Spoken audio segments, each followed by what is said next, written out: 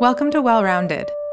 Today, we have a special episode as we all face this pandemic of novel coronavirus, COVID-19. In the coming months, we, healthcare workers and trainees of all kinds, will be tested on an individual and systemic level. We hope to bring you information and support throughout this time, as often as we can, pending our clinical responsibilities. Please be safe, and wishing the best to you and yours during this time.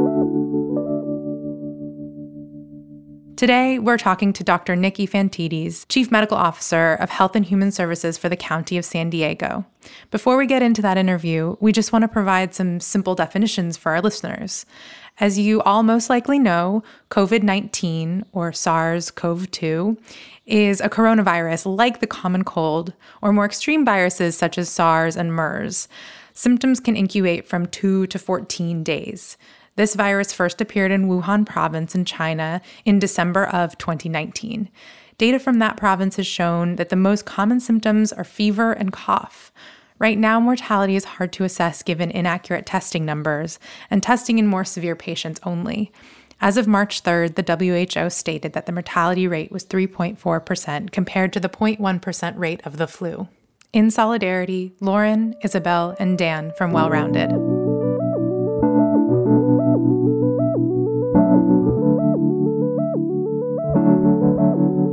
All right. Well, thank you so much for being here, Dr. Nick. I really appreciate you taking the time out of your very, very hectic schedule right now.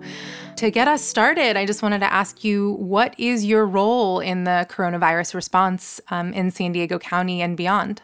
So thank you very much. I am so grateful for the opportunity to spend a few minutes with you.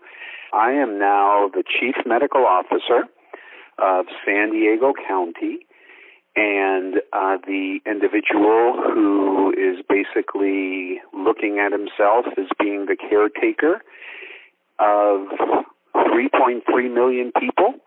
My patient represents 1% of America's population. I am a population health doctor, and in the context of what is currently happening, I am the, if I could say, clinical air traffic control, not just for the county, but in some ways for the emergency medical system, for the healthcare system, for the primary care and specialized system, for the physician workforce. You know, when you work for government versus an institution, your roles can be very far-reaching, and while you may not have final authority, there is a air traffic control, coordinative, collaborative, table setting, integrating, tapestry making role, and I would say I have all of those roles right now with regard to the regional response to COVID-19. It sounds like an immense amount of responsibility. Can you maybe give a little bit of a concrete window into an hour of your day? What are you doing on the ground? I'll give you an adventurous hour from doing a press conference with every television and radio station in San Diego before me and being the leader on a press conference, to running into a room with the mayors of every city in San Diego, to running to another room and addressing every provider in San Diego that is doing services to all of the homeless individuals in our communities, all of the basically community-based healthcare, faith, and supportive entities, to answering phone calls, to reaching out to the Pentagon to get extensions of doctors that I have on temporary loan because of the crisis that we are facing, to responding to emails and being called into the office of various boards of supervisors that I work for, giving them briefings.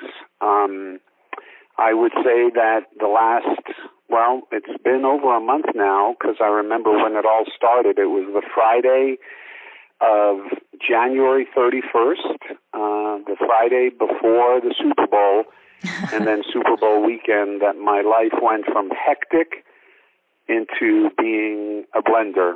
And because I just referenced that weekend, to me, this is now the Super Bowl of public health. It is absolutely historic, and that is why we're so glad to be talking with you. So as you've been talking with, running to these rooms and talking to doctors, what would you say doctors can be doing to prepare for however and wherever this is going? Well, in realizing that I am talking to my future colleagues that will be doing these interviews when I am hopefully playing with my grandchildren or doing whatever I do in my advanced age, and I'm going to be really honest about this because I'm in a very thoughtful but also very pragmatic mindset in the midst of a evolving crisis.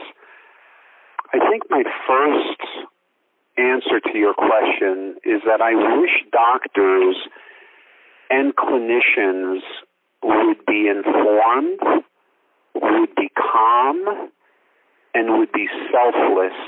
And what I mean by that is, and I'm not criticizing them, but I'm actually a little bit surprised over the course of the last 5 or 6 weeks to get a sense, knowing that all of us are humans, the level of fear that there is, the refusal of some clinicians to even take care of certain patients, because we are all humans with vulnerabilities and limitations. So I think clinicians of all levels, they really need to be informed, they need to be calm, and at times they need to be more selfless and have a greater preoccupation for the well-being of other people, not at the exclusion of their own. So it's been an interesting thing that I've experienced over the last 6 weeks.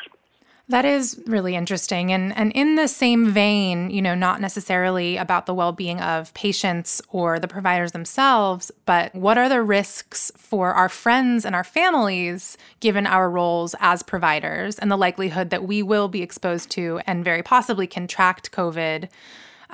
What are the risks for those people who aren't ourselves and aren't our patients, but are rather our friends and families that we're coming home to at the end of the day? Well, and that's a part of it, especially, again, just like general society, there are many clinicians at different levels who are single parents and who have the responsibilities of raising children or taking care of elders and so forth. And I guess, my response to that is that as we follow the precautions, as we follow the guidelines and the protocols that I believe are evidence-based, not fear or what-if-based, that the likelihood of that kind of risk or that kind of exposure happening would be minimized. Now, there are times, and I have had a couple very interesting situations where, for example,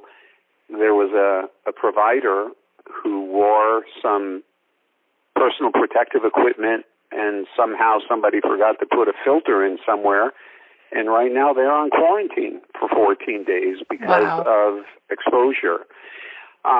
Those things happen, but thankfully they are the exception to the rule and not the norm. I completely get it that this isn't just about, especially with regard to infectious diseases, right?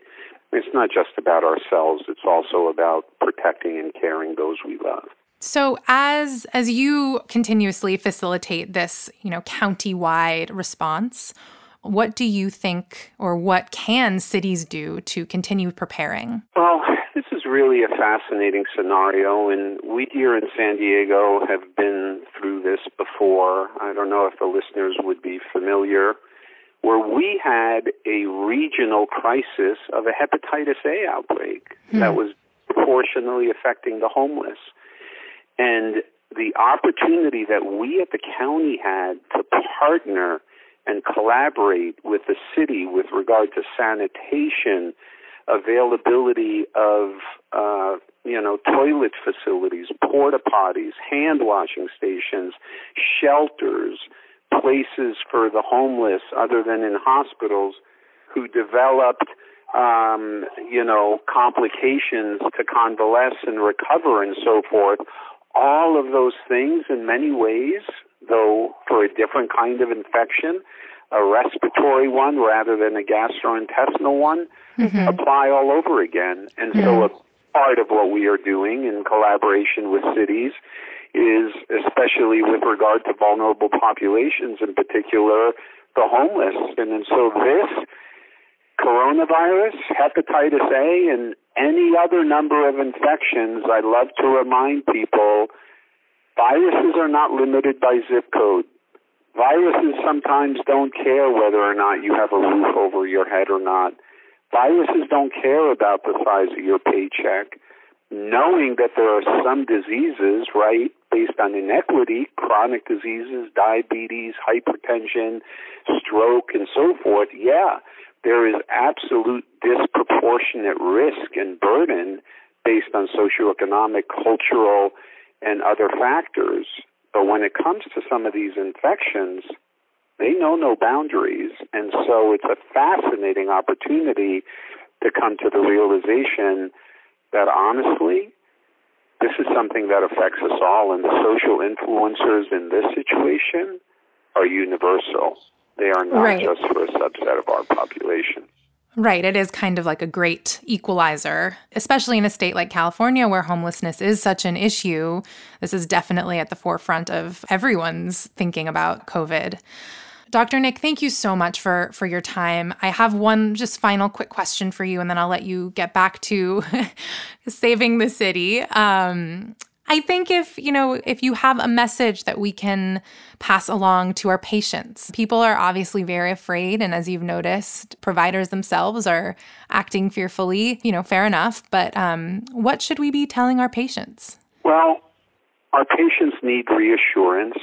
Our patients need transparency, and our patients need honesty. And again, this isn't about plugging a particular message or anything like that. But what is unique about this situation is that it is evolving, and so there is the element of the unknown, but there is also a tremendous amount of energy. We have done things in this country that have never been done before, and frankly, not at all with a sense of alarm or concern, but decisive, deliberate action that we need to take to flatten down our epidemiological curve and protect the capacity of our health systems. I don't think we're done with the interventions. I think that there is going to be even more, not martial law, but we're talking about the equivalent of kind of the lockdown that is currently happening in Italy and so forth. So, I don't think we can tell patients artificial reassurance. I don't think we can tell patients inappropriate panic. And so I think there's a needle that needs to be thread between providing them transparent, honest, and the latest information, qualifying it when it's necessary, and using it as an activation step, not to just facilitate hand-wringing, but for the kind of preparation that I feel people now need to be making to make sure that they have 2 to 3 weeks of supplies at home, if they need to be literally bunkered down at home, to have folks prepared with medications and taking into consideration the care of individuals who may be elderly or who have underlying medical conditions.